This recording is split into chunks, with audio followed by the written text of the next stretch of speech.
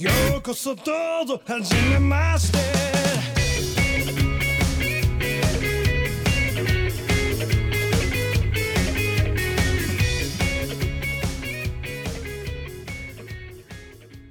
Hello, everyone. Welcome to the GLORIO chat, the best anime podcast on the internet. Possibly ever. I don't know. In the history of man, you know, there's no medieval podcast or ancient Greek podcast that could possibly compare to this one. Yeah, I mean, it's a short window of history here we were competing with, and you know, we're up there, I think. But, yeah. Anyway, up until Elon Musk starts his own anime podcast. Oh God, getting straight into it, huh? I will gladly put our podcast against anything Elon Musk would be putting out, but Be careful, he'll call you a paedophile. Anyway, we all watch anime, so Ouch. Anyway, we have a fun show planned. We're continuing our kind of format change experiment here this week. So we're going to be rotating in some different shows to talk about with some different people. And so with me today, I have Iro. hi. We have Zig. Hello. And we have Aqua. First discussion point of the day: is hentai important? Sure, why not? I feel like every word in that sentence needs to be defined before you can give an answer to that. I mean, like, let's say that it has fostered the career of many important manga artists over the years. It's so important to Baraya to walk back their guidelines. Yes. Are we counting? Like, Would we count Devilman Crybaby? Devilman Crybaby is art. Yeah, Thank that's you. clearly art. Oh yeah, sure. I just watched that. Everyone out there listening recently, so that's still on my brain for a bit. But anyways, Definitely art. Before we begin, How many pairs of scare quotes are on that word? let's say not. Let's say so many that I would probably have trouble articulating them in a 2-hour podcast. But let's Sure. go. Also, before we start, I would like to say R.I.P. Missile the Dog. Basis of much loved Missile the Dog in Ace Attorney and Ghost Trick. You will be missed. R.I.P. Missile. No. Shutakumi's Pomeranian. Yes, Shutakumi's pouring out Pomeranian, for Missile. Yeah. Indeed. You know. It's a good thing the damn dog is dead, because now we can go back to making good games. Ooh. Ghost Trick's real good. Ghost Trick is also like 10 years old. It's true. I saw a tweet the other day that was like, everybody loves Ghost Trick, but nobody wants to spoil Ghost Trick, so everybody just tweets, play Ghost Trick, it's really good, and nothing else ever. Like, you can't say why Ghost Trick is good. That's true. By the way, listeners, you should play Ghost Trick. I never did get around to that. That iOS version is completely fine. Yeah, I played that it was on- I had downloaded it and I just never got around to actually playing it. Someday, perhaps. Is it still compatible with the current operating systems? I think it went down for a while and then they updated it to being a All right, 64-bit app. I guess everybody check that out. Okay, so a lot of things we want to talk about this episode, and I want to kick things off with a little bit of an update on the Crunchyroll Funimation high dive situation, which continues to change by the minute, apparently. I mean, just call it by what it is: betrayal. Betrayal, top 10 anime betrayals. Funimation, but, Funimation, and the quest for more money in another world with my big partner Sony or whatever. Yeah. So, just this morning, Crunchyroll announced their own kind of dub initiative, which included shows dubbed by Funimation. So I don't know if they're going to continue to be working in some capacity together. I have no idea what's happening anymore. There are only so many dub studios in the States. How crazy would it be if they're planning to redub that stuff? Like, how mad would that No be? way. No, they did specifically. I didn't really dig too deep into it, but they did say that some of them were being dubbed by Funimation specifically. So like, I don't think they're redubbing. I think they're just finding. Crunchyroll seems to be doing as much damage control in this situation as they possibly can, even though it's not really their fault, but they're obviously affected.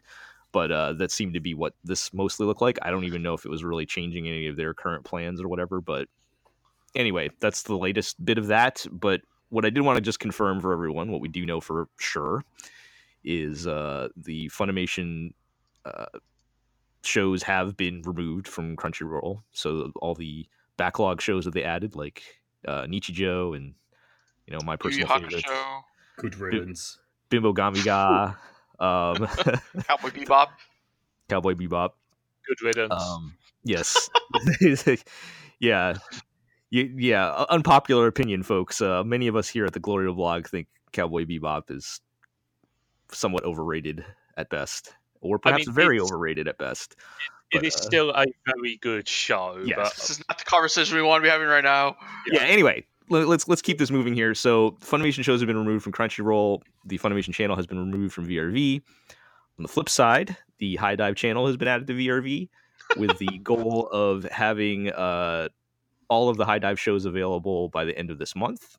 Cool. And perhaps more interestingly, we are starting to see some of the shows being shared on both platforms, which they didn't announce was going to happen, but appears to be what they're doing. So High Dive announced that they are doing Run with the Wind, which is still currently airing on Crunchyroll, so you can watch it on both platforms. And Crunchyroll picked up some kind of odd random choices from the High Dive backlog. They've added Magic of Stella and Long Riders. I'm sure you guys remember those shows, right? Long Riders? What? That was the Cute Girls Ride Bikes show, yes. right? I don't remember that at all. Both of those shows were cute girl club comedies that were so generic that I literally copied and pasted the first looks to see if anybody was paying attention. I mean, I did that for like Failure Night and Asterisk War or something. I've done it. I think Magic of Stella was the first time I did it, and then I've been copying and pasting that first look on all these shows since then. And Long Riders was one of them. So that in itself, not super exciting, but this is kind of how they started the thing with Funimation, where they kind of randomly grabbed a couple shows, and then they started bringing more and more like actually good shows over. Mm-hmm. So that's kind of encouraging. We're one step closer to seeing Legend of the Galactic I was Heroes. going to say, soon will we have Legend of the Galactic Heroes of Legend of GLORIO Heroes fame on Crunchyroll. Yes, what the series is best known for, of course, is your podcast. But yeah, so again, a bit of a silver lining with the High Dive partnership, but sad to see those Funimation shows go, and we'll see how things continue to develop. I'll be really interested to see if, like, because when Funimation and Crunchyroll entered this partnership, like, the idea was explicitly that Crunchyroll would do the licensing and Funimation would do the dubbing, basically. And I think I'm going to be interested to see if excuse me, sorry, if Funimation want to get back into like simulcasting stuff. Like I would be shocked if they didn't. Yeah, but doesn't that kind of go against their ethos to have like everything dubbed and presentable to an English speaking audience and stuff like that? So one more thing that did get announced also either today or yesterday was kind of interesting. I didn't realize when they did this partnership, they pulled all the subtitled versions of those shows off of Funimation services, so you had to watch them on Crunchyroll. And they have now put them back on Funimation. So Funimation is back in the subtitle game, basically. So I would be shocked if they did not, moving forward, try to get back into licensing new shows as they come out. So I wonder if, especially with the Sony money behind them. Yeah, I was going to say, I wonder if the play here is just that they're going to try and make Funimation into another Crunchyroll, basically, which is kind of how it was before, Right. That's what they were trying to do, but now they have Sony money backing them. Doesn't Sony bankroll Aniplex? I believe they are an important, shareholders, maybe not the right word, but they are an influence in that company, I believe. Right. Through mostly through the Sony Music stuff, I think. Right. Sure. I haven't looked into it, but I don't know. The web of weird connections is getting bigger and bigger, and like you've got stuff like, you know, increasingly Japanese companies just saying fuck it, we'll do it ourselves in the US, and so far that's only been like super expensive Blu-ray sales so far, but Yeah. it's interesting to see. Like clearly, I think it's fair to say over the last 5 years especially, Japan has really realized that they can market pretty much anything they produce into the West in some form. Yeah. So And now, like, you have more and more stuff showing up on, like, Netflix. yeah, like Netflix obviously has a huge amount of money to throw around, so it's interesting times, as they say. Yeah, so we'll see how that develops. Speaking of Netflix, our next thing I wanted to talk about, we're kind of debating whether this qualified for an anime podcast, but I think it's fair. It's based on a Japanese property, I guess. Yeah, so let's talk a bit about season 2 of the Castlevania animated series, which is produced and exclusively available on Netflix. Yes. That came out since the past episode. As Iro said, it is a Japanese game series, and I think it's safe to say there is a fairly They heavy... have it listed under anime. There's a fairly heavy, like, 90s anime influence, even though it's not produced by a Japanese studio. It is what we would have once referred to as anime-esque. Sure. And this is the second set of episodes, so season 2. Ira, I think you've been following this closer. Set of episodes is a very good description, because I wouldn't by any stretch of the imagination call this season. Right, because how many episodes is it, right? Dumb nomenclature. Like, it's tight, but like Netflix has completely destroyed the idea of what a season is meant to be. Right. And like, that's coming from like a background of watching UK TV where a season is like 6 episodes. Right. But like the fact that Netflix released 4 episodes of Castlevania and called it season 1, and then released 8 episodes and called it season 2 is odd, to say the least. Yeah. It's basically just next batch of episodes. So yeah. Right. Ira, I think you've been following this closer than anyone, so you want to give your hot takes on this next section? It wasn't that bad. It was bad and was both bad and not bad. Some parts were good and some parts were bad. Yeah, weird. Probably the quote unquote main plot of these heroes are gonna go fight Dracula. Like, all the parts that dealt with that were pretty good. It's just the problem was, like, that is a small fraction of what season 2 is. I think it's fair to say the problem with Castlevania season 2 is not so much how good is it, but how much of it there is. Right.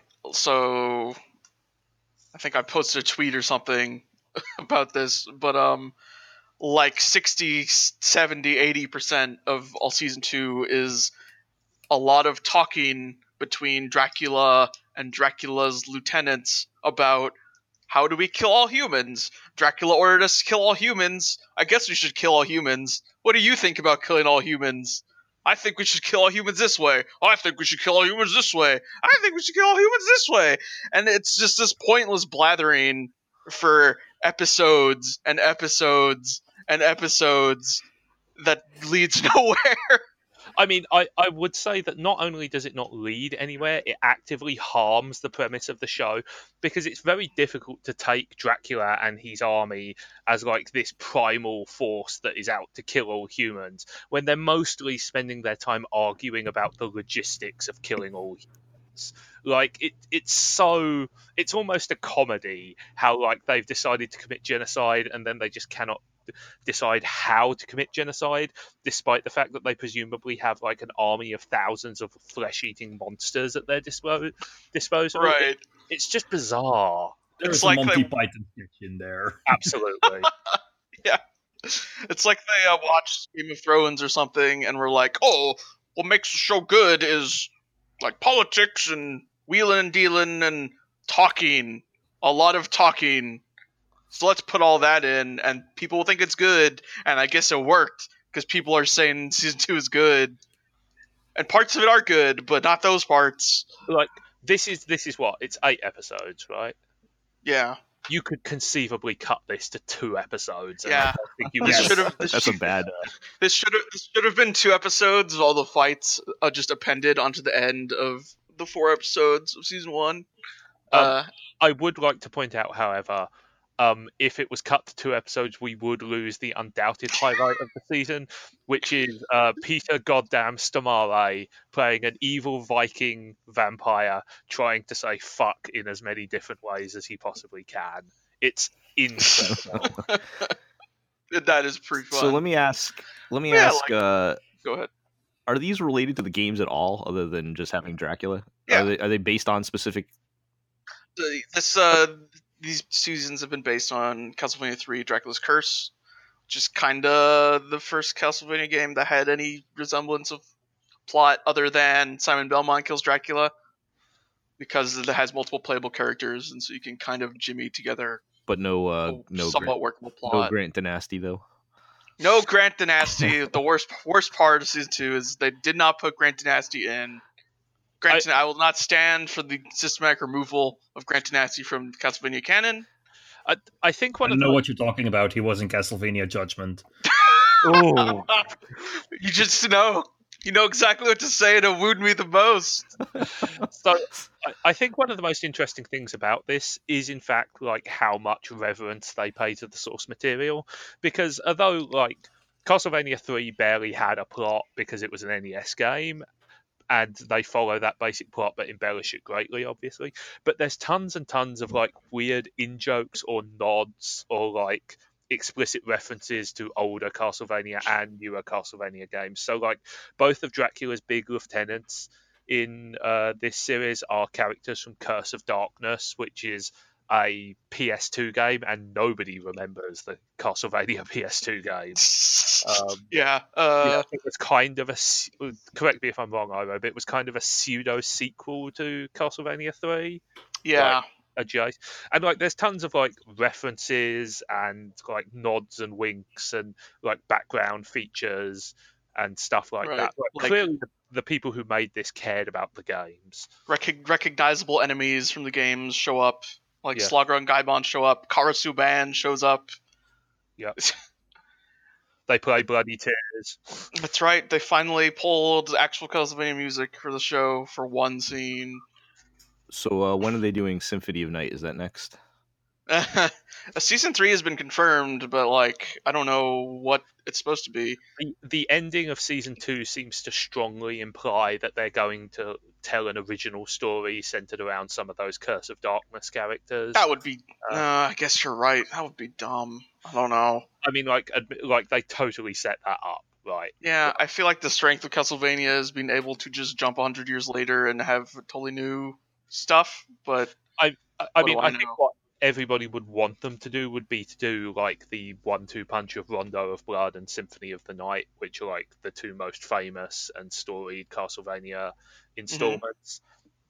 But also like once you've done Symphony of the Night, that's kind of as high as you can go in terms of Castlevania stuff. So could always make an original story about the War of 1999. All right, let's look at it this way. Look at it this way. There are only 2 characters in that show I want to see again, and they're the exact 2 characters that are not going to return next season. Who are they? Trevor and Sypha. Yes. Yeah, that's true. What about Peter Stamare?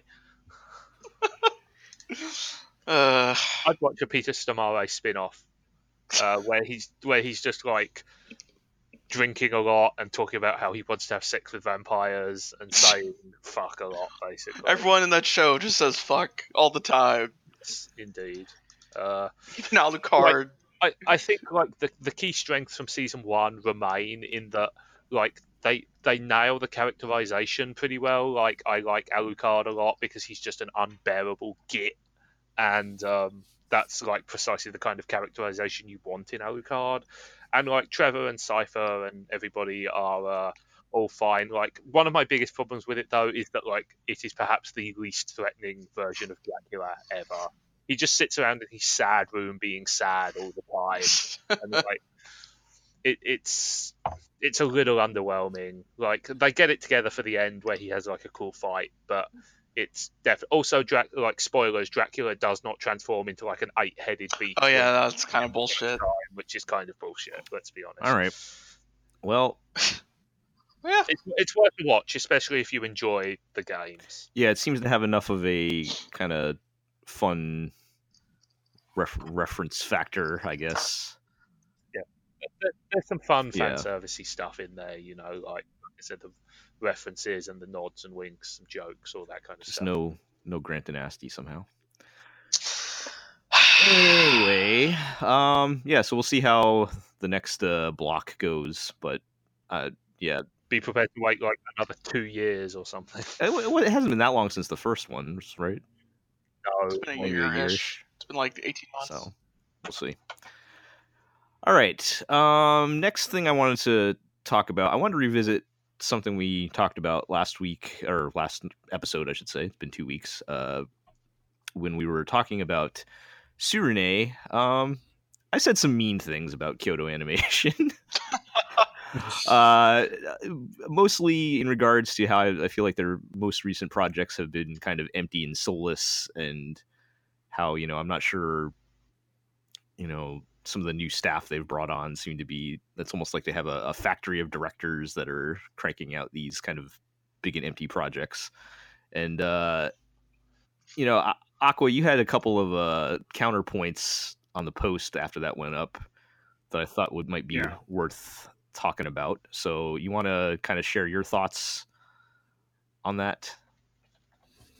Well, there's a couple of things, right? First of all, I think there's the things that I just think are that we're only looking at them from the perspective of the now.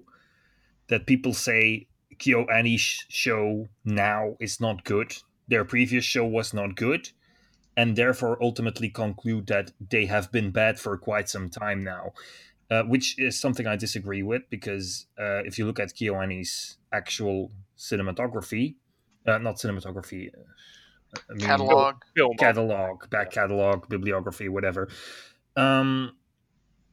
This kind of soulless, melancholy show has never been their formula. People only call it their formula now because they've made 2 shows in a row that are like that. If you look at the show they made before Violet Evergarden, that was Dragon Maid, which was anything but that. Dragon Maid, also not a show I liked, but it was not this formula. Right, and you have stuff like Tamako Market. Not this formula. All of this stuff. I mean, if there's any formula KyoAni had at one point, it is quirky, clumsy girls doing cute things. So this idea that they all make these beautiful, majestic, sweeping, melancholy shows about apathetic teenagers, that's just a very recent thing. That just happens to be the 2 most recent shows they've done. But I don't think there is any formula to detect here at all. Second of all, speaking of the back catalog, I think Kyoto Animation are generally held to a higher standard than other studios are. There is no other studio we expect to deliver an instant classic every single time they produce something. If you look at Gainax, even like original Gainax at the height of their popularity, they made a lot of jobbing stuff. Like they jobbed. Nobody talks about their like random shit. Like no one talks about ugly and beautiful worlds. Yeah. No one talks about Hanamaru Kindergarten. To be fair, that was once we already knew Gainax had fallen apart. Yes, that was late Gainax indeed. No, wait, Hanamaru Kindergarten was actually before Bandy and Stocking was yes, off. Oh, God. It was. So the point is, they need to job. They need to job even more than other studios do because they actually pay their employees a fair wage. Yes. So obviously they need to pay the bills. They need to get bread, or in this case, rice on the table. And for that, you sometimes need to pick up a project that you can't put everything into, that you can't put one of your A-list directors on, And that is the opportunity to train some new people, or to give that guy who you have under contract, who you know isn't very good, but he's under contract, so you need to give him something. I'm not mentioning any names here. You But- mean definitely not the name of the guy who directed Myriad Colors Phantom World, then? I'm not saying anything. But you have to give them, their project. And for people to say, KyoAni are bad now, based on the fact that they have been doing these kinds of projects as of late, all the while completely ignoring that they have been making fantastic movies that have been critically acclaimed all over the board, which people generally don't pay attention to because they only air in Japan or in theaters here, and so they're not part of the general streaming market. I don't know how much critical acclaim the Chunibyo movie got, but yes. No, in this case, I'm mostly talking about Silent Voice and Liz and the Bluebird. Yeah. So let me just respond to some of that, because I think that's all very true and fair. So, I think what the issue is the perception based on the amount of time it's taking for them to get stuff out. So if you look at like all the shows we talked about, and the part of it is the movie factor, like you said, because the movies, we're all kind of disconnected from the movies because of how they're released. And also, it's just a movie is just less content than a series. And if you put out one or two movies at 90 minutes a piece per year, that's not the same as putting out 4 12-episode series. And their TV content, if you look at the past couple years, if you go back to 2015, the only show they made was Sound Euphonium. 2016, I think they only did like 2 shows. 2017, Dragon Maid was the only show they did, and that was like at the beginning. Yes, Dragon Maid was almost 2 years ago.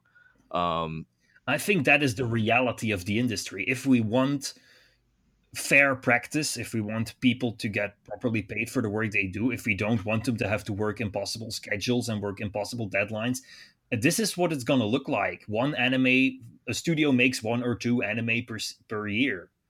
And I think that's probably, it's the same thing with the whole Red Dead Redemption AAA games controversy. It's got me thinking a lot that maybe this kind of game, like Red Dead Redemption, simply isn't possible without people being exploited. And if we don't want people to be exploited, we're going to have to sacrifice that and settle for something less impressive. I mean, let me give my response to that, which is, firstly, I think you're absolutely right in that regard. But it's difficult because, I'm trying to separate Kyoto Animation, the studio, the entity, the employer of a large number of people, from Kyoto Animation, the person who makes the cartoons we're talking about, if that makes sense. I don't have an issue with Kyoto Animation, KyoAni's move towards a higher quality, less regular schedule. I don't have an issue with their focus on movies. The key thing I'm trying to express here is that I personally am not interested in the direction that the studio is taking, and that's a very important distinction, because it doesn't mean that I don't support them, and it doesn't mean that the work isn't good. The only other thing I would say is that you're absolutely right. KyoAni have not made that many sad, meaningful teenagers looking for purpose in life stuff, but we kind of all immediately assumed that they had, and that tells you something, right? I feel that the house style is kind of embedded more than just the very specific tropes of Sarune. It's more. Sorry, please go on. No, I think it's more like a thing of this is people see something and it meets their expectations, not because it's something they're used to from KyoAni, but because it's something they can see KyoAni making in their it's not I've seen them make this exact show before, but it's more of course they'd make something like that. Well, basically. And I think that comes from I think this might have been where Zig was headed. Those things that we criticize, like Surene 4, are things that have been in other KyoAni shows for many years now. Like, you can go back to, like, K-On! Season 2, and they have that kind of melancholy kind of stuff going on. But there's other things that kind of gave the show more personality, whereas Surene is kind of like the ultimate endpoint for all that. So we've seen those things before, and it feels like we've been heading in this direction, and perhaps maybe only the last 2 shows have really been, that's like the most notable feature of the show or whatever. But and I think it is more noticeable because KyoAni are actually one of the few studios that have a distinct personality. You can immediately recognize a KyoAni anime, whether it is a comedy or a drama or whatever. And just as a corollary to that, I butchered that. They're one of the few studios who are prominent enough among the fan base to have their name ahead of a show's title rather than underneath it, if that makes sense. Yeah. And I think in that regard, I always have to bring up the comparison with Trigger, because Trigger are the only other studio that have this kind of impact in the West and are also have a certain style you associate them with, even though not every single show they make is the same, but you can still look at a Trigger show and say, oh yes, of course, this is definitely something Trigger would make. And in that regard, I often experience, and this is maybe a personal, like that people give KyoAni flack for the same stuff they praise Trigger for. I mean, it's because Trigger are quote unquote doing cool shit. Yeah, that is the thing. That is the exact thing I'm talking about. When people say, KyoAni always make the same show, what they're actually saying is KyoAni doesn't make the show that I want to see. They indeed do not make the kind of show that Trigger makes, but they do make a wide variety of shows that are not that, but are also not the same. I mean, like, I would like to push back a little bit, which is, as someone who is perhaps not Trigger's hugest fan, like, I feel like they've made maybe 1 or 2 good shows tops, and like who liked a lot of KyoAni work and continues to like a lot of KyoAni work. I do feel that recent KyoAni shows have not been great, and again, we are talking. That is true. Yeah, and so like it's always difficult. Like, we're trying to walk the line between these critiques are unfair, but these critiques are fair, if that makes sense. And everything you're saying is right, but also I haven't enjoyed some of the shows recently, and both of those things can be true at the same time. Yes, that is true, and I think that those things, one thing does not cause the other. I think the cause for the decline, if I can call it that. I wouldn't say it's a decline in quality, more like the show's not gelling with us, or just let's put some heavy inverted commas around decline. Yeah. I mean, that is due, I think, to 2 things. One is kind of a brain drain, as in most of their talents are moving on to movies, and this is the new staff doing stuff. And 2, I've noticed that a lot of the lesser KyoAni shows are based on light novels that have won their award. Yeah, I was going to bring that up. Whereas the better ones are based on outside material, on stuff that already existed. So by handing out this award, they're basically like, the prize for that award is basically your show gets turned into a KyoAni show. Yeah, I think they need to give all these rookie projects, like someone's first light novel that they turned in for this award. And I guess between all of this isekai shit, this is the best thing out of all of this. But then it suddenly gets the big budget KyoAni treatment, so everyone keeps thinking that it's like, whoa, this is like the hot new thing in Japan. Maybe it's probably not. Maybe if Violet Evergarden had been like a mid-tier show produced by like Silverlink or something, we would have been like, this is we're bumping up Silverlink to mid-tier. I love GLORIO actually a lot. Let's be fair and say A1 Productions or something. I feel like A1. A1's pretty high up there in terms of production. But, I mean, they made noted smash hit "Darling in the Franxx." So, but you know what I mean. Like, we would be we would definitely be more impressed if Violet Evergarden had not come with the hype of the next big KyoAni show, like the serious, meaningful KyoAni show. You know, the KyoAni show that is not about a team of high schoolers. You know, it might have been easier to overlook its flaws if it had been a pleasant surprise rather than a slight, like a highly hyped and subsequent slight disappointment. Yeah, so it's a blessing and a curse, and for those new projects, I don't think it does them any favors. Yeah, their only original has been Tamako Market.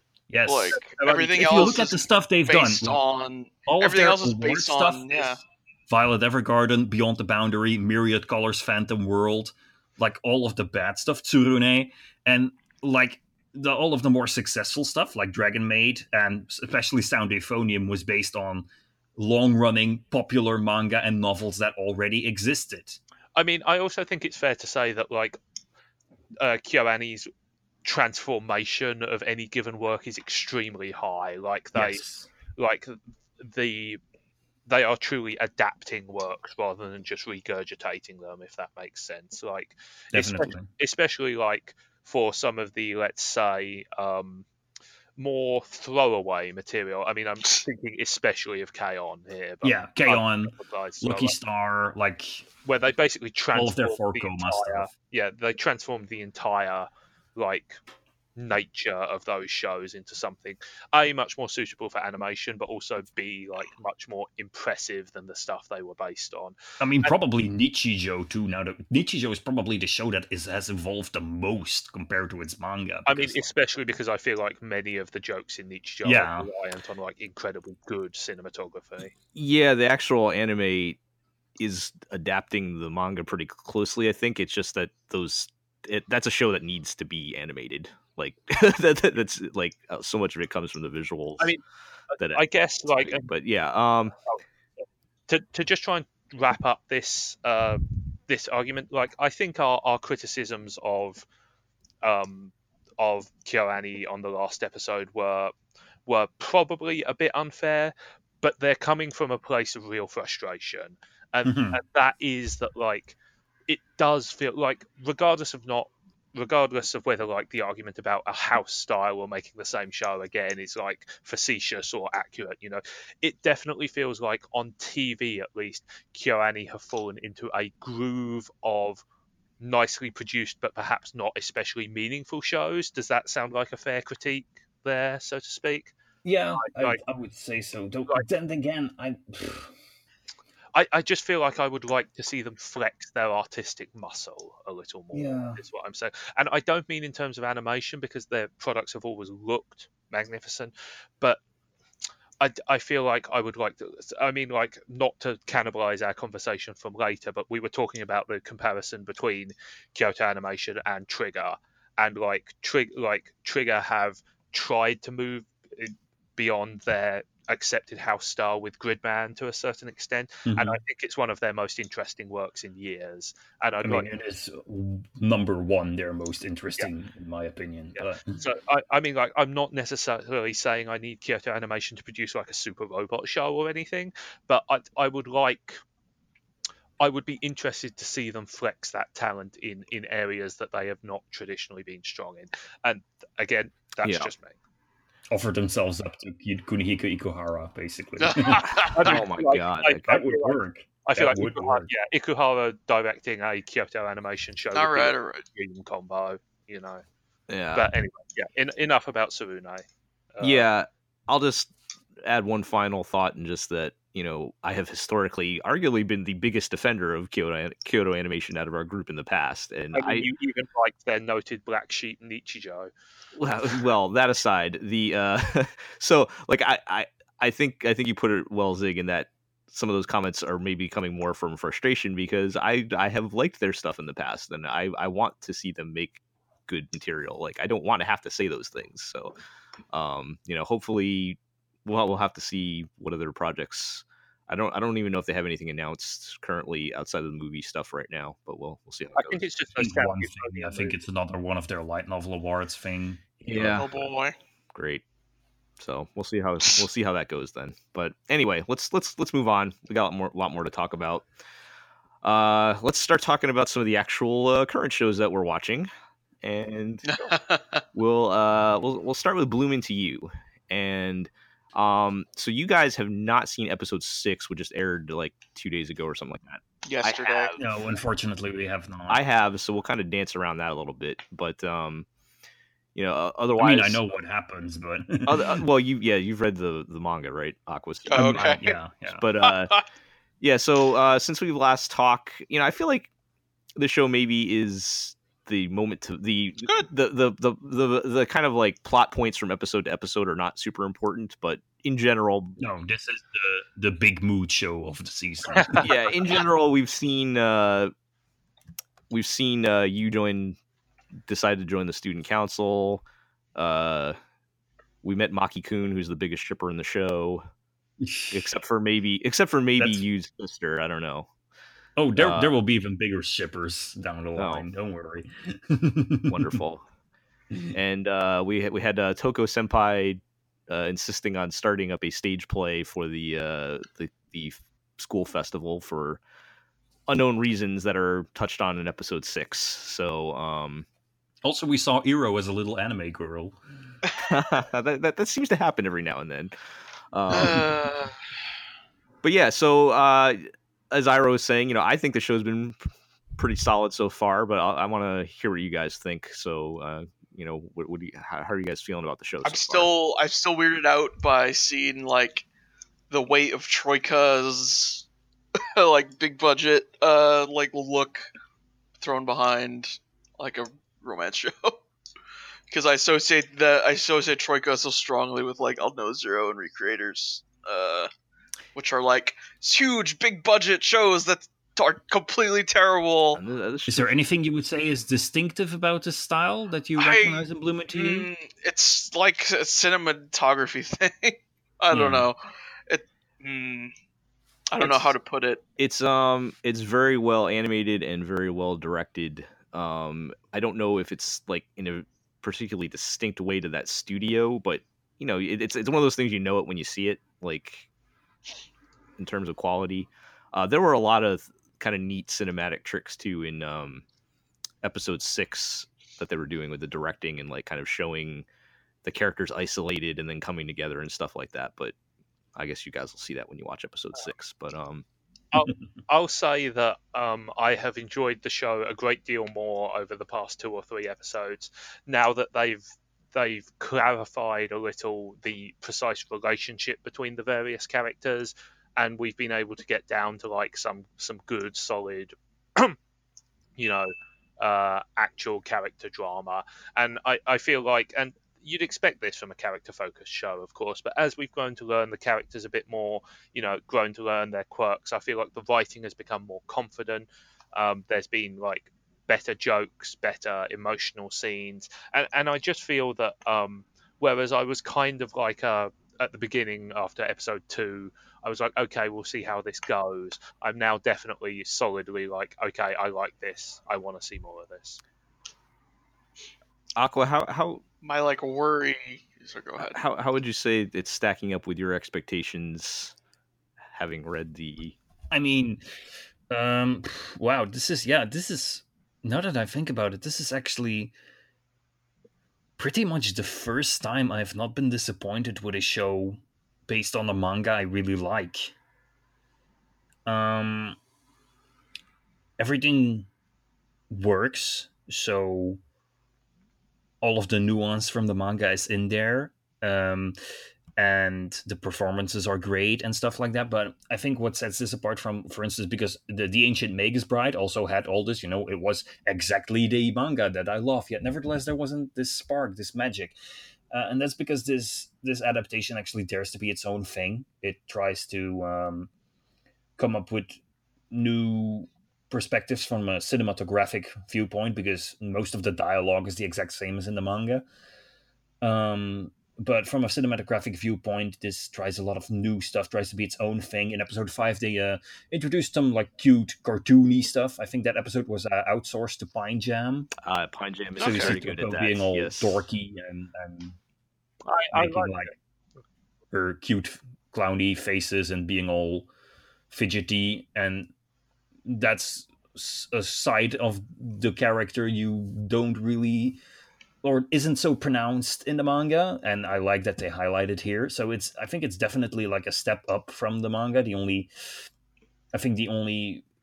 way in which it falls behind on the source material is that they're never going to be able to finish it, and I wouldn't for the life of me know where they can realistically stop.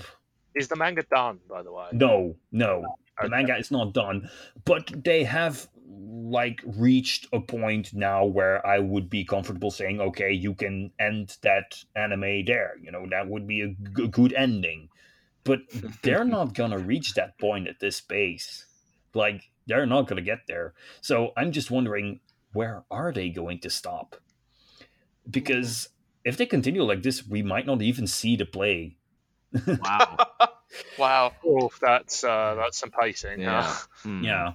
I don't know about that. Like, I feel like they could always fashion an anime original ending. Right? I know that's not cool these days, but you could do it.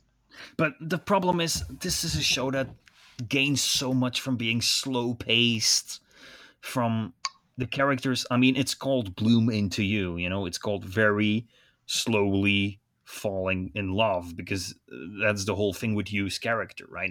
Right, yes. I know that there's a lot of people can identify with it, like the idea that you need to get to know someone truly in order to be able to be attracted to them. I mean, I feel like that is how romance actually works in real life. Right? Yeah. You are not attracted to people you barely know for the most part. Yeah. But I don't know, some people would disagree, I guess, because there's a whole other term for this, but whatever, let's not go into that. But yeah, I mean, that is the show's main strength. That is what it is about. It is about not like the I don't want to discredit other shows here, but shallow romance you see in most stories, where the initial spark is like, oh, this guy is kind of hot, or hey, this girl is kind of cute, and I guess I'm in love with him or her now. Whereas this is really like chronicling that idea of getting to know someone, getting to form a unique bond that only you two as individuals could have, and from there on realizing that you cannot imagine your life without that person anymore. I think this show does this franchise does a very good show/manga do a very good job at portraying that. I very much like the idea that like, and again, I feel like the fact that this wasn't originally clear is part of the reason why I was a bit uncertain on those early episodes. But like the idea that you is the main girl, right? Yeah, like that she's not necessarily immediately attracted to the other girl, but she's not necessarily repulsed either. She's just kind of clumsily trying to feel her way out as to like what she feels and what's appropriate to do and what's not appropriate to do, and like the fact that she doesn't have an epiphany immediately, but all of these things are great. I'm really invested in the idea of like a long-term character arc like that, and I think like I said, that is much more realistic to the way people naturally form relationships, whether it's romantic or just friendship. You don't necessarily immediately like fall absolutely into sync with people. You need to learn their idiosyncrasies. You need to find out the things, and even the people you like and even the people you love, there's still plenty of things you find annoying or like irritating about them. And I think this show is doing a great job of portraying that slow learning process as part of establishing a relationship. And I think it helps as well that like there are allowed to be characters other than the main two girls, and like to a certain extent Yu is trying to establish, like there's like jealous senpai, and there's like what's the name of the boy who just likes to Maki-kun. like she's not quite sure how to interact with them either, and they don't fall into easy stereotypes for the most part.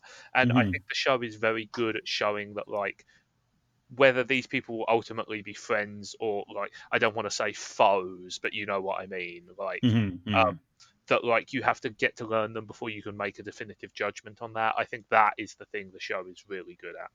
Yeah. I mean, based on the thing with the early episodes is it's kind of a twofold thing. Like, first of all, the show is kind of set up like a mystery. Almost like, no, I mean, like, the first show ends with, it's almost like it ends with a murder, you know, a corpse falls out of the closet, who did it? And now it's like, oh, whoa, this girl just confesses out of nowhere. Why? How come? What's her reason, right? I mean, like, just to quickly butt in, but we talked about this a lot on the last episode we were both on, but the idea that, like, it has to trade off of stereotypical Yuri tropes to get anywhere is kind of a disservice to it. Yeah. Yeah. I mean, I don't mean to disservice the show, but I think... No, I wasn't implying you were. I was implying that the fact that, like, it has to start like that is a disservice to how interesting it actually becomes. But that's the problem when you're operating in a genre that is so, I think, fragile. No, I mean, my worry has been as in character, as in the readership has certain expectations, right? And once you start to divert from those expectations, you might have the risk of implying things that people don't like, and you're treading very, very. My worry is that it'll just fall back into those at some point, and like have things. I don't know, like based on how the show's gone so far, I don't think it will. I just, like, there's the, like, thought in the back of my mind that, like, once the relationship reaches a certain point, it will just become, like, generic faff. You know? You know what I mean? Yeah, I know what you mean. I mean, that's also a worry I have, but they've been doing a pretty good job. The last couple of episodes have been exceptionally strong. I really like them. I mean, and if there's any show that can prove that two characters can still be interesting after they've hooked up and become a couple, I put a lot of faith into this show being that show, you know? Yeah. That's encouraging. Sure. Yeah, absolutely. If there's one criticism I'd throw in there, and maybe this is just me having a short attention span, but I do feel like it gets a little dry when they get into, like, the student council stuff. Like, I feel like there was one episode in particular where there was just, like, way too much hot paperwork filing action going on. I think I would agree with that. And it's kind of it's not like that all the time, but there have been a couple episodes where I felt like it was a bit of a drag, and the highlight moments were a little fewer and far between than I would have liked. But I mean, any show where they're of this type where it's focused on characters and, you know, not so much plot. I guess you need a sort of frame of reference, or like something they can do, or like have small talk about that in order to frame the characters. I guess I don't know. I mean, it's almost unavoidable. So I mean, and I don't think it's to the degree that it makes the show unwatchable or something, but just some episodes of it like that. They basically introduce that play to get rid of it, like that at that point once they start working on the play becomes the, like, go-to metaphor / it's the framing device for all of the character development stuff. I feel like it is specifically the student council bit, because in Irozuku, like, okay, so, like, I have a weirdly specific thing for photography, obviously, but I feel like the fact that they center all their stuff around, like, a club where people are, like, doing something and having fun makes that sort of, like, meat and potatoes dialogue a bit more interesting than the student council stuff, which A, is kind of boring, and B, we don't have any frame of reference for, because obviously none of us have ever served on a Japanese high school student council. Yeah, and even if we did, student council is not exactly the most exciting topic to devote screen time to. But You're basically an unpaid narc. Is what you are. No, that's the disciplinary committee. That's a wing of the student council. Yeah, I sure. guess. Anyway, Yeah. I think Zig was trying to set up a transition for our next show, which Yeah, I'd be fine with that. Sure. is Irozuku, The World in Colors. I am not watching the show at all, so you guys are going to have to kind of take the lead on where we're at with this. But based on the episode titles, did she find her grandmother in the past? Is that where we're at? Yep, her manic pixie dream grandma. Like, How Can I are you- That start? might be the episode Yeah, go title for this. But yes. Okay, first of all, this show is just Haruhi. Kind of, it yeah. is, isn't it? Yes. I mean, Ah. Grandma is kind of Haruhi. Oh, slightly less shitty version of Haruhi. I don't know. She sent her granddaughter back in time irreversibly. I think Well, it's they're still not very clear on that. future grandma and current grandma are very different characters. Yeah. Yeah, go on, Aqua.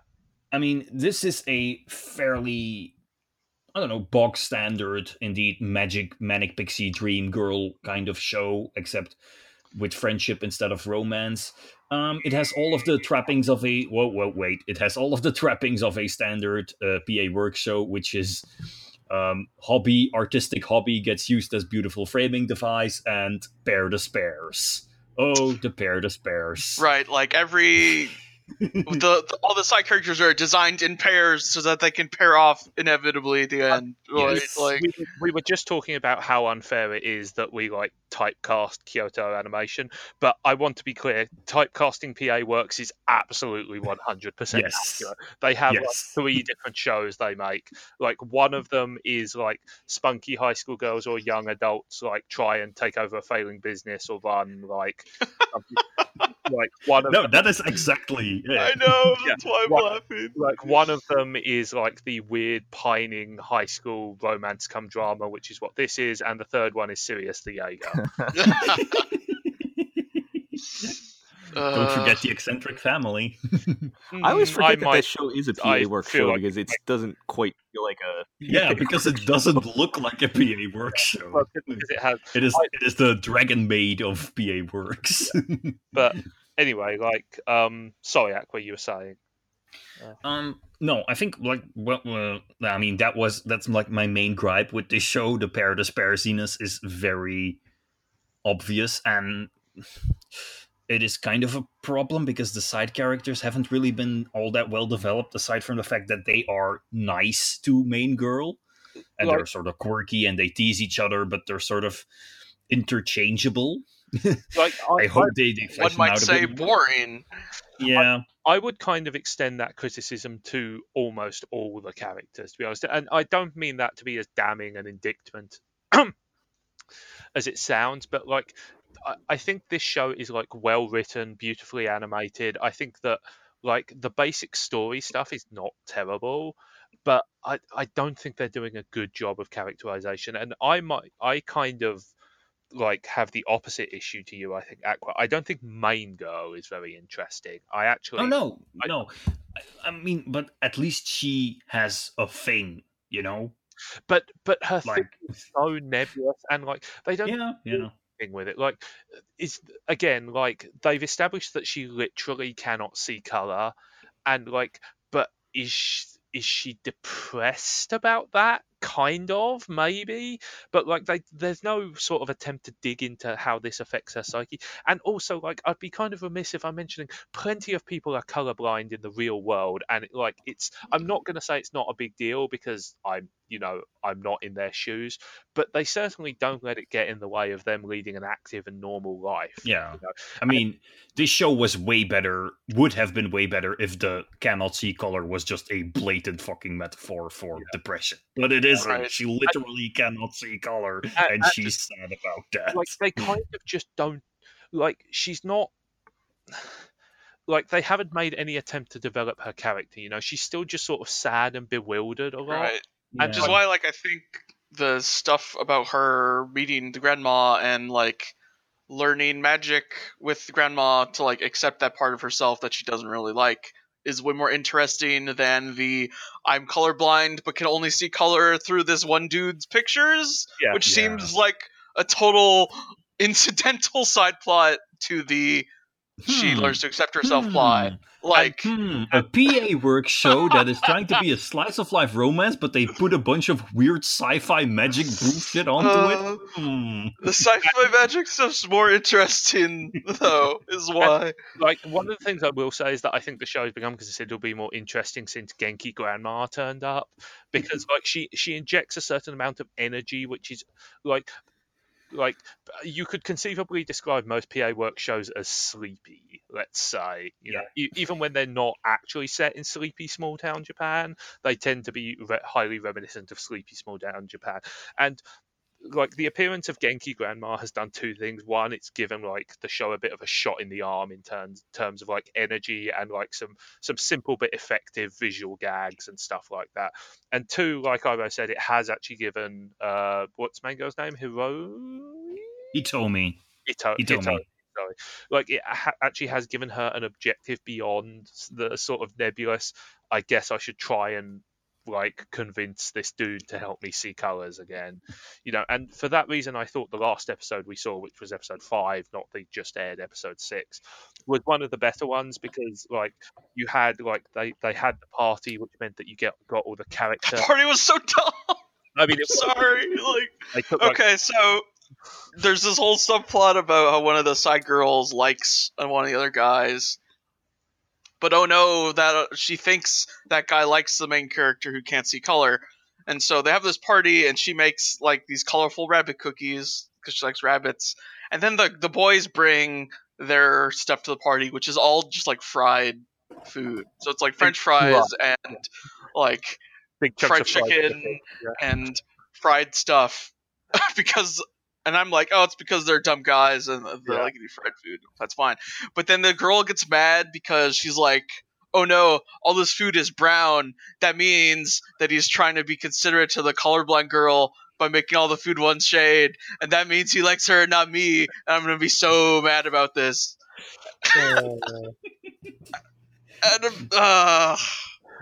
also like they're playing like, you know, oh, like sad, like, you know, rabbit girl loves her childhood friend, but she's worried about like damaging their existing relationship, so she'll never confess to him, which is like one of the most cliched plot lines you can possibly play. And they do that, but it's not done terribly. Like, you know, there's care and attention given to like the framing of scenes and the acting and the like dialogue, which make it. I mean, what I'm trying to say is that I feel like the production value of this show lifts it above average. Sure. I'm not saying that as a backhanded compliment, because I don't mean it's just, oh, PA works make things look pretty. I think that like there's a care given to, like I said, the scripting, the framing, like just the general dialogue. I think all the production stuff is like really good. I just am continuously baffled by the actual content of the show. It's certainly kind of weird. I do love how magic is like shown in this super mundane. Where it is basically like it's like how we treat magic in our world, like stage magic, like magic tricks. Like, oh, I have this friend and he knows magic. Ooh, come on, Bob, can you make some sparks? Wow. But where did the lighter fluid come from? Yeah, that is how magic is portrayed. My family runs a magic shop down the road. You go to the magic shop and you buy some like magic powder that can like make fireworks. Ooh. It feels like an evolution of some of the stuff I liked in the Ancient Magus' Bride, where like there it was like we're using magic to solve relatively mundane problems, and here it's like everyone is using magic to solve relatively mundane problems, because there is no shroud, there is no secret, you know, magic is out. But don't forget, there's also future stuff, and this show is probably like they had two ideas. Like, what if we make sleepy teenage romance in a world where magic is mundane and time travel from the future, and then smash them together? Two great tastes that don't go great together. I like it still. Like, I think that I would never describe it as like a masterpiece or the best show of the season or anything, but it's cute and it's fun, and like I said, those high production values do an awful lot. It is the comfort food show of this season for me. Yeah. I just want to clarify for anybody listening and not familiar with the show, when we were referring to Genki grandmas, this is because the main character has gone back in time and has met her grandmother as a teenager in school, and not literally an old woman bouncing around and acting like Haruhi, which, I don't know that. to be honest, would I be a good probably would be more interested in watching that show, but yeah, just want to clarify that for everyone. But yeah, this sounds like a pretty So I have been watching an old Super Robot show recently, Neketsu Saikyo Gozawa, and in it, in one of the early episodes, all the school children joined together to battle a mysterious master gamer who showed up at the local arcade, and of course it's one of their grandmas, and it's just absolutely fantastic. I'm just putting that out there, it's amazing. Anyway, sorry, please continue. yeah. So I don't think we need to continue after that. Yeah, yeah, I don't know. I really don't have a good transition out of that one, to be honest. Something about magic, I don't know, because the next show, Yeah, magic and technology intersecting also happens in. see, I don't know. This is why I need you on every podcast. You can find the connection here, but yeah, let's move on. Let's have some fun and talk Let's about talk about a certain bad magical show index. instead. Yeah, let's talk about certain magical index season 3, so which is indeed I will terrible start show. this with a confession, which is I've not actually yet managed to watch any more of a certain magical index because Praise be for there that. are a lot of demands on my time, and index is not especially high on my list of priorities, despite the fact that I enjoyed what I've seen so far. Well, let me fill you in then. You haven't missed much. We've moved on to another arc. So episode 3 kind of wrapped up the first intro arc, where Toma beats Terra of the Left, who ends up being super lame, and we leave we leave Toma and C tier waifu Itsuwa back in Avignon, and we I honestly cannot remember where she came from. she was part of the Amaxa church with anyway, she's not important. She's like the least. She's so low on Toma's harem bench that doesn't matter.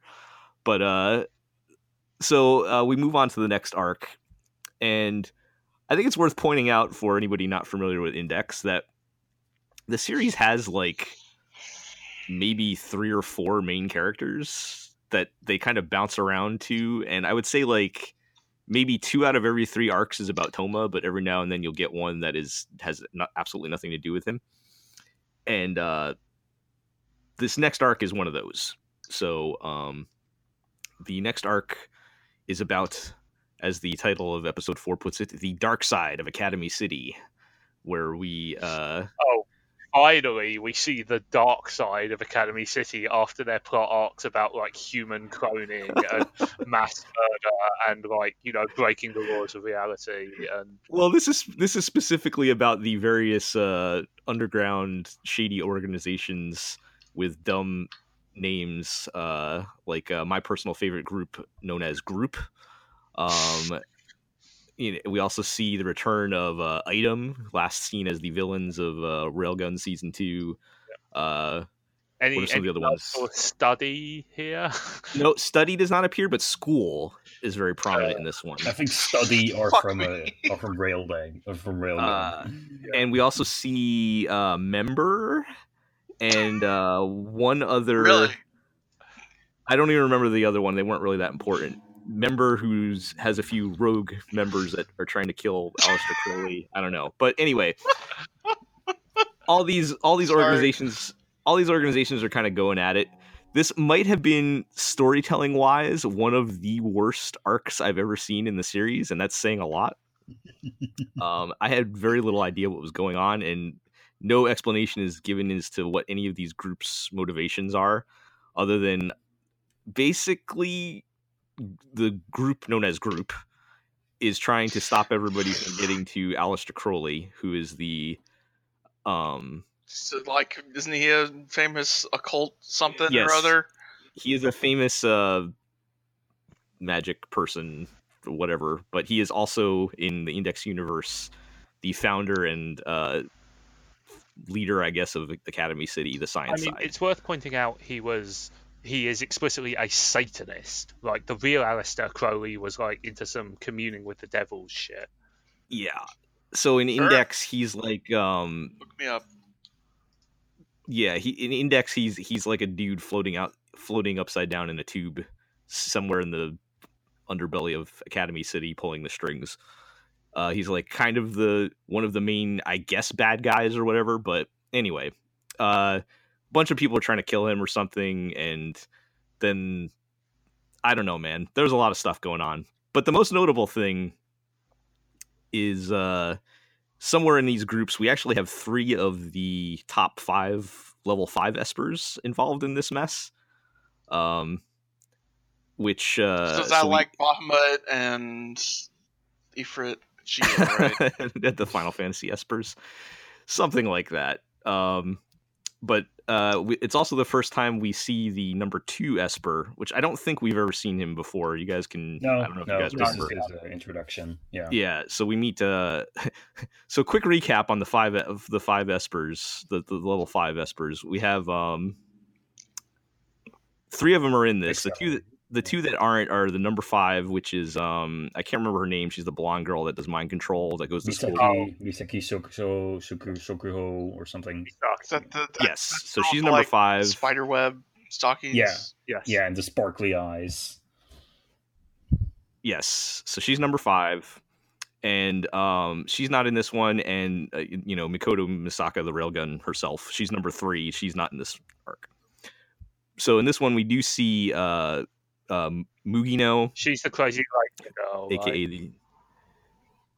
Yeah, so she was like she's the leader of Item, and they were kind of like the main bad guys of Railgun Season 2.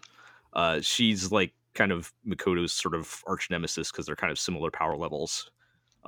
She shoots plasma lasers or something, I don't know, but she's kind of evil. So she's number 4. She's in this one because she's part of Item. And then we meet number 2 for the first time, who is what's his name, Kakine. Yeah. And he's a bad dude. He uses dark matter for his power, which I'm still not fully understanding how they are applying it in the show, other than he gets like angel wings and can shoot lasers that Accelerator can't block. Yeah. This is what it feels like when I'm talking about Fate being dumb. Oh, I could do this for the rest of the podcast. Since Accelerator's powers are literally meant to be he manipulates the laws of mathematics, how can anybody shoot lasers that he can't deflect?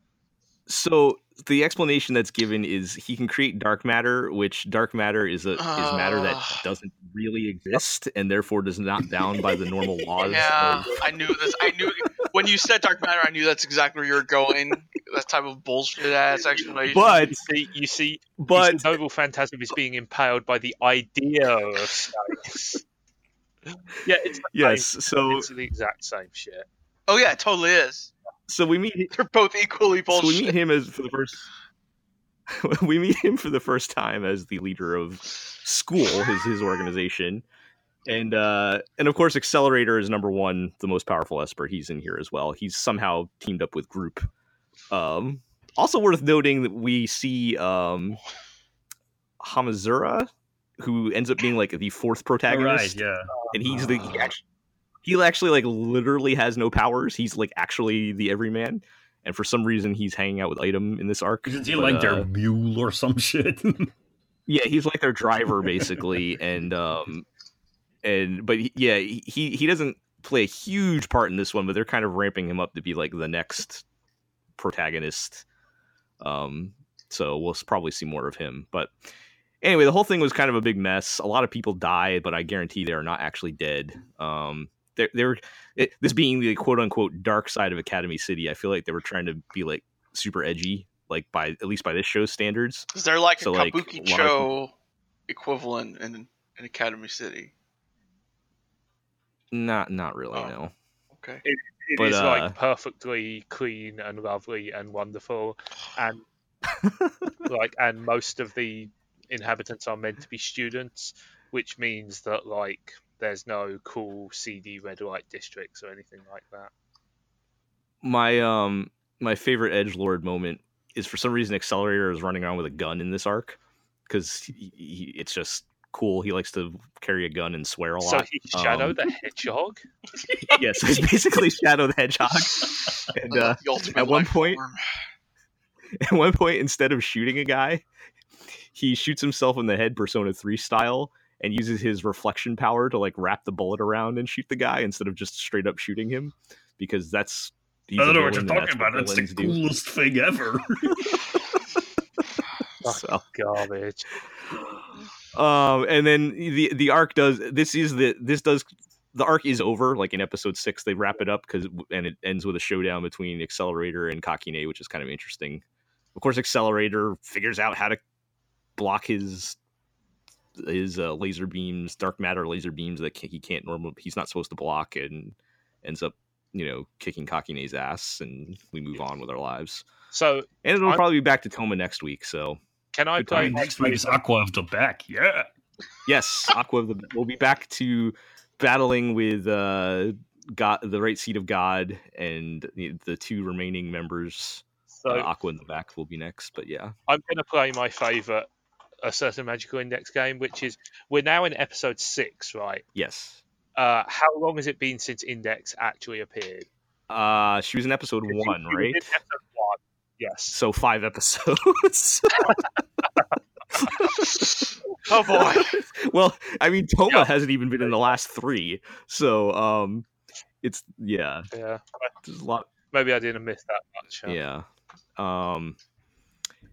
It'll be interesting I want to see what kind of ridiculous excuses they're going to come up with for how some of these characters are not dead, because I know they are. For example, I don't even think this is a huge spoiler, but Mugino takes like 3 bullets to the chest and is clearly dead. But I know she comes back later for sure in the series, so be interesting to see how they come up with that one. But it's that kind of show.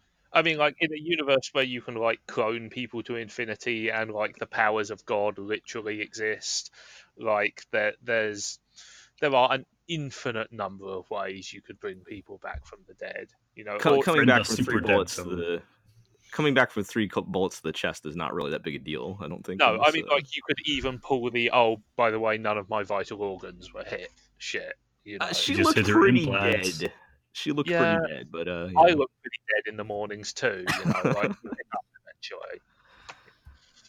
All right. Well, someday I'll have to get you guys to catch up on that and We will, don't worry. experience my You just have to wait for Iroh to go on another cruise or some shit. Exactly.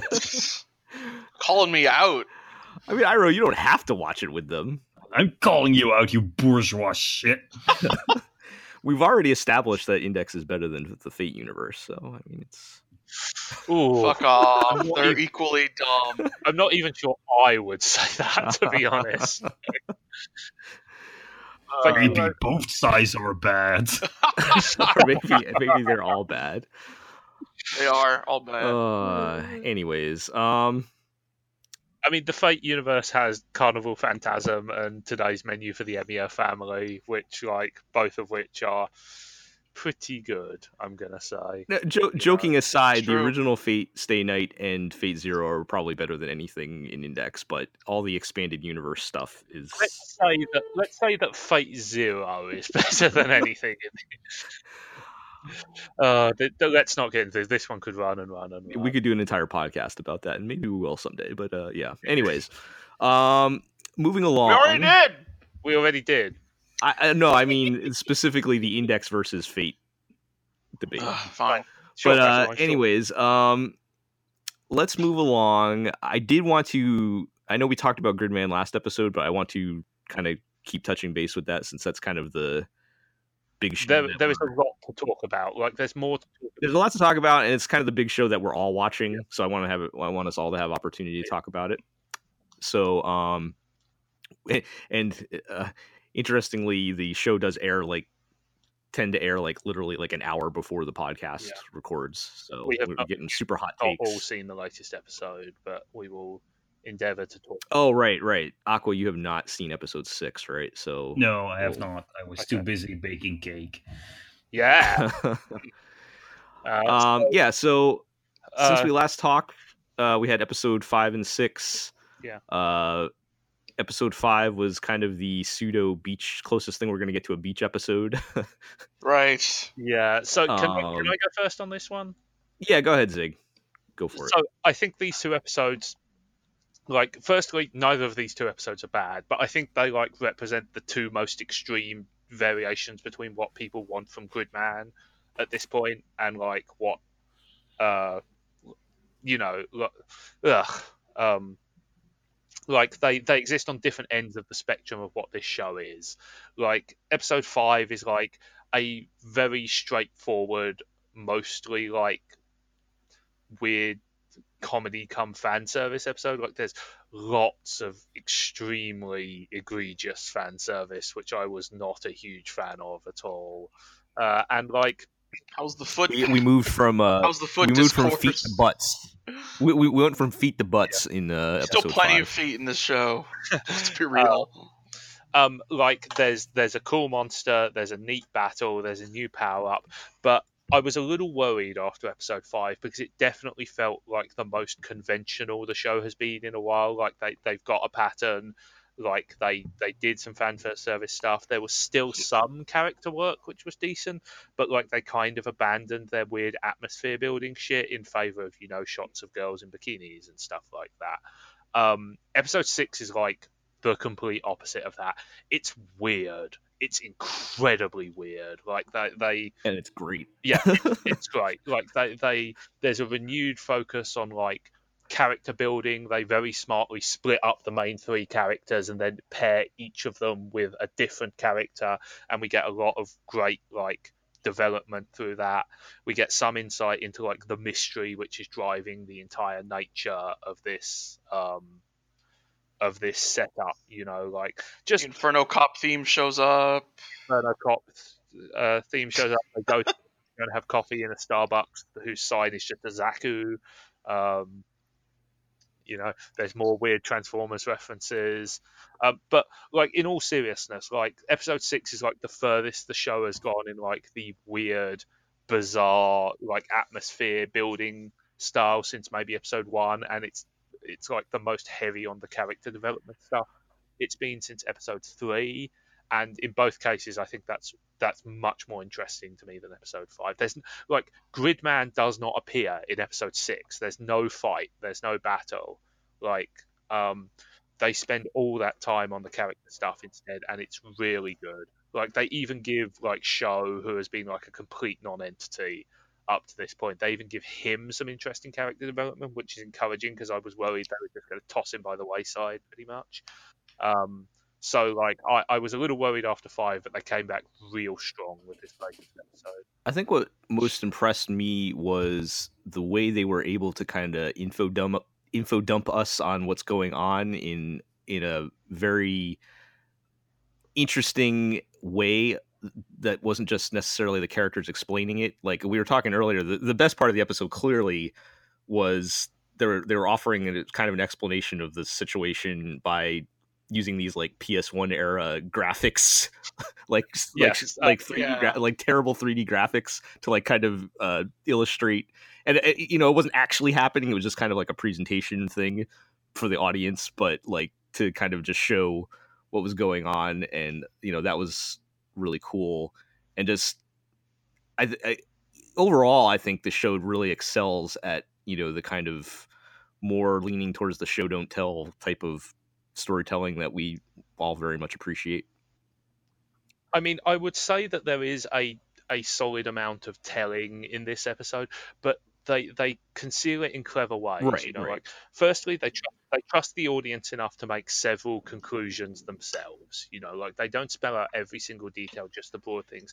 Thirdly, because they have the 3 separate characters here, they cut between them to establish interesting stuff. So like Yuta is mostly focusing on like the exposition plot heavy stuff, and then you have Sho, who's like doing his own character arc, and you have Rika, who's exploring Anti and that whole angle. And so like by effectively running these 3 parallel plot lines, it means the show never gets bogged down in like, okay, now we're just going to sit and talk for for like 5 or 6 minutes straight. Instead, like, they build the mystery effectively. They keep switching between the characters, and each of those characters like has something interesting to say and do.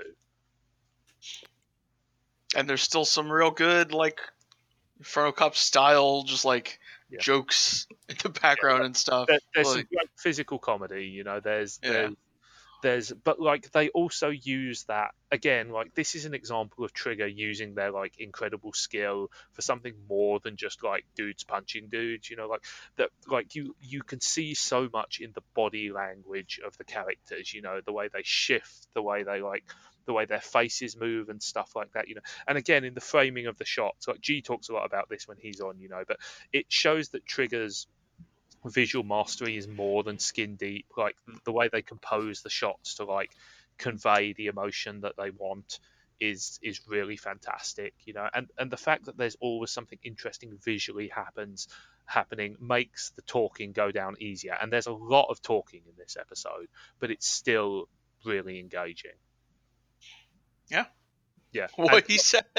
And again, like, the reason we're not talking about episode 5 much is honestly not a great deal important happens. In fact, in retrospect, like the entirety of episode 5 is largely to set up like one plot point for episode 6, which, you know, I won't say straight up, but it's obvious Right. which one. Yeah, and kind of armed with the knowledge we gain in episode 6 and some of the implications, I'm pretty excited to see like where they go. I mean, I pointed out while we were watching is that there is a not zero chance that this is actually a sequel to the original Gridman instead of like a readaptation. Like, it is. All right, so what are the odds of my prediction last episode that we're going to have a live action segment? I would that say would be so good, though. higher now than they were last episode. they have gotten higher since episode 6. I think that would be an incredible visual flourish. I'm not sure if you could get away with it, but like if that show just became men in rubber suits at some point, I would lose my mind. I mean, it wouldn't have to be a very long segment, just kind of a one-off. I mean, like, I still feel like live action Todomatsu showing up might be one of the funniest jokes in Osamatsu-san, period. So like I would be Well, I would be extremely into a live speaking of men in rubber suits, Yes. Lupat's still been real good. It has been extremely good. Like they've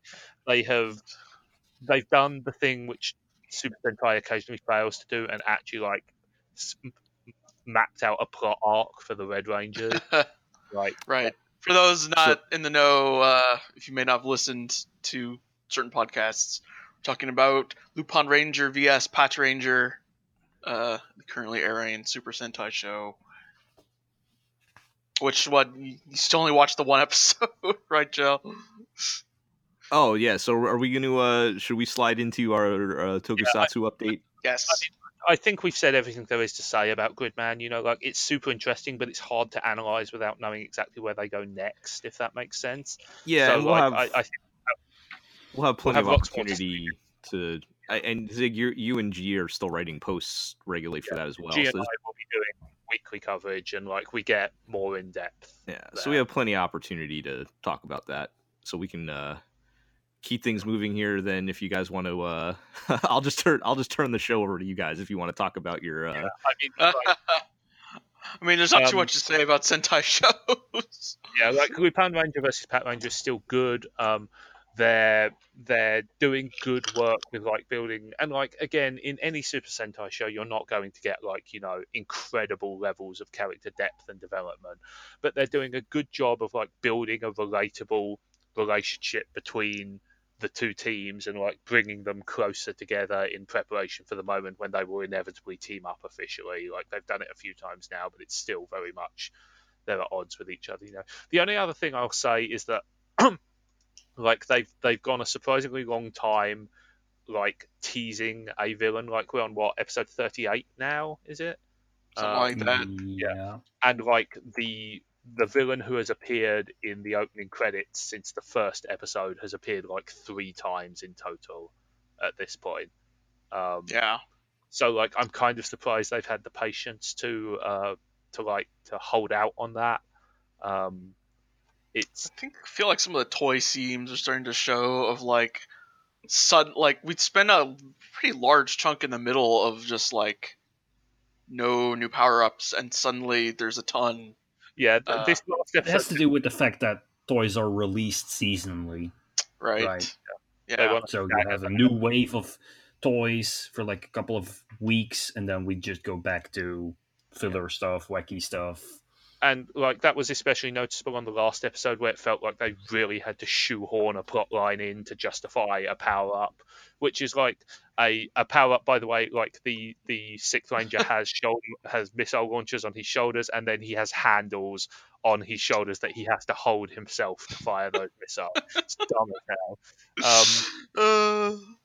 But I would say like occasional pacing issues aside, they've done very well with like adding a human dimension to all like the usual Sentai stuff, and I'm interested to see like as we come into the finale where they go with it, which is insane because we've got like another 10 episodes probably, so like 2.5 months worth. Right. No, but on the other side of that is the bad show. Kamen Rider Zero is terrible. Like it's so bad. Guys, You thought the acting in Lupat 1 was bad compared to the what Gates in Zio. He's so. Oh my god. That's some pretty that's a pretty bold claim, because I don't know if that's even possible. He makes the Lupat guys look like a Laurence Olivier, for God's sake. So one of the major issues, so like in the latest episode as well, they brought back a super popular X-Aid character called Dan Kuroto, whose entire shtick is being like hammier than ham. Like you think you know everything about hammy acting, but when you see this guy, like it's like a whole universe of pork has exploded in front of you. And like against him you've got the guy who plays Gates, who has trouble like emoting on even a basic level, and they're both bad because like the guy playing Dan like overacts like crazy, and the guy playing Gates cannot act. So the net result is you have this horrible clash of like too much and not enough, and it's just a complete nightmare.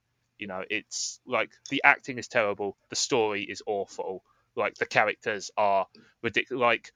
Like our hero, the titular Kamen Rider Zio, is currently hanging out with Dan Kuroto, despite the fact that Dan Kuroto tried to kill a woman in front of his eyes, like right in front of him. He tried to kill this woman with his bare hands, and like Zio is like, hey, you seem like a cool guy. I think I'll hang out with you for a while because I'd like to learn how to be a ruthless despot as well. And it's just awful. What? Like. What? Yeah, that's totally correct. His whole ambition is like, I want to become a king, and then two people come in from the future and they're like, guess what, you're gonna be the king of everything in the future, but you'll be a bad king, so we're gonna stop you. And he's like, no, don't stop me, I still want to become a king. Yeah, it's weird. And like for the record, I'm absolutely certain 100% that it will be like, aha, I was pretending to be your ally all along so I could discover your weakness. But it's still like he still willingly threw in his lot with a murderer. Like it's an awful optic. So then and also like on top of that, they still have to fit in all the like, because you said this is the one they're trying to fit all the old Kamen Riders in. Yep. Yeah.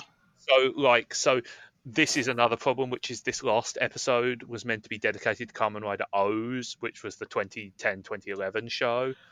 But because they got this guy, have this X-Aid guy, yeah, who was really popular because people. No, I won't say that. But he was really popular. Like he was like a mimetic dark horse, right. dark horse. Except now this means X-Aid has shown up twice. Yeah, and everything else showed up once. So they devote the whole episode to this guy, and like O's himself shows up for like 30 seconds at the end of the episode. And granted, we've got another episode to go, but on this arc. But like I said this in the thing I wrote, but it feels like Toei are telling you this show is more important than this show, which is the absolute kiss of death for something like this. Like you have to make sure you treat them all equally, because the idea is it's meant to be a celebration of everything. But like definitely feels like they were like, well, we got this guy, so let's insert him into this plot and like shaft the people who enjoyed the show. And for the record, the people who enjoyed the show included me, because O's is a good show. Yeah, it's a total disaster. You know, on almost every level, it's a complete nightmare, a train wreck. Like, it doesn't even the suits and the fights aren't great, which is normally like the thing you can rely on Toei to be at least competent at, you know. But like, there's still way too much CGI. There's like the fights don't matter because you don't care about the characters involved. You know, like half the time the actual old riders don't even show up. Like, you don't get to see them transform or like see the original costumes or anything like that. And it still has all the time travel related problems where a bunch of stuff doesn't make sense, but you're kind of just expected to gloss over it. Let me talk to myself on the phone across 6 years or something. Yeah, it's even though like you were defeated in the past, so the timeline which led you to exist in the future should no longer exist. But it's absolutely terrible on every single. And like, I feel like they're past the point where it can be saved now. You know, like, there would be some hope if we could if the characters seemed at least likable or interesting. You know, but they're not. They're just the worst. And like, Kamen Rider's had a real problem in recent years with making interesting, likable protagonists, and they haven't solved that problem here. You know, like, they can't act. They're poorly written, which doesn't help with the aforementioned lack of acting. And I just want to see them all dead. You know, I want Sounds great. You know, Wow. Harsh. I mean, in this show, you might actually want the bad guys to win because, like, the twist is definitely gonna be that they're actually good guys. Yeah, it's you know, at this point, I'm pretty much just watching to see the old riders show up. And yeah, like, I mean, I thought we're Guy watching would for show up by now. I And, believe like- I believe he's showing up in the arc after this. Okay. But Gimes, I feel like it's the only one I care about. well, prepare to not care about him at all then, because yeah, no, it's stunningly awful, you know. And like, the only reason I'm still following it is because of like some bizarre sense of bile fascination. But like we were not big fans of Kamen Rider Build, which was the show before this. In retrospect, that thing looks like a mark. Wow. Oh, All right. boy. Well, Yeah, that's all I have to say. that is another show you're writing about regularly, so everyone can For some reason, yes. somehow for now. So everyone can stay tuned for more regular coverage on that. But yeah, sounds great. yeah. All right, so you guys want to do your periodic shout out to Pokemon Sun and Moon, which continues on Still for good. all eternity? It's Yeah, still good. I feel like the past few episodes have not been as fantastic as some of them have been, but there was that episode where they put on the school play, which was just That episode was so good. featuring cameo appearances from Lena Inverse, Rei Ayanami. Is it Hello Kitty. is it still the 90s in Pokemon world? Utena. Is it So, Utena. so basically, the quick stuff is they're doing a school play, and Team Rocket shows up to crash the school play. But I'd like to point out, for the explicit reason, there is no reason other than the fact that Jessie cannot stand the idea that there is a play somewhere without her in it. So she shows up to like fucking ruin this school play. right, and Jessie is voiced by Megumi Hashibara, and so so there's a like quick montage of like all the characters she has played. So all-purpose cultural cat girl Nuku Nuku is there. Wow. Paprika is there. Like, all of these like insane deep cuts, and then there's like a whole bunch of other anime references. There's like that. Was it the Charger Bug sequence that has a Gal Gaigar reference in it? It's Gigantor. Is it a Gigantor reference? Yeah. Sorry. There's the Revolutionary Girl Utena reference, which was sweeping around the internet for a while. You know, it's. I mean, You haven't even mentioned the best part of that episode, which is the Pokemon playing themselves, wearing costumes of themselves. Yeah, that's right. I think it was I think you were right when you said it was the Pokemon. What's that mobile game? Pokemon Quest. where everything's boxy, and so like Pikachu comes out just wearing a boxy Pikachu outfit Yeah. as like their dumb way That's of pretty shouting good. out that game. I guess I don't know. There's that bit where like Ash dresses up as what's the name of that Pokemon? Like Necrozma, yeah. Necrozma, and like with Pikachu hidden in one of his legs, and to generate to make Necrozma glow, he just has Pikachu thundershock himself repeatedly. It's the sequence where Pikachu grows giant by standing against the screen. Yeah, all that. That show's so good. It's still an extremely good show.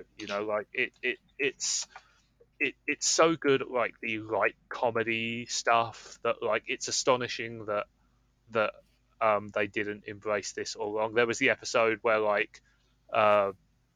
the professor has to maintain his mysterious secret identity as Royal Mask from his wife, which is really his wife, who has a bigger crush on Royal Mask than on him.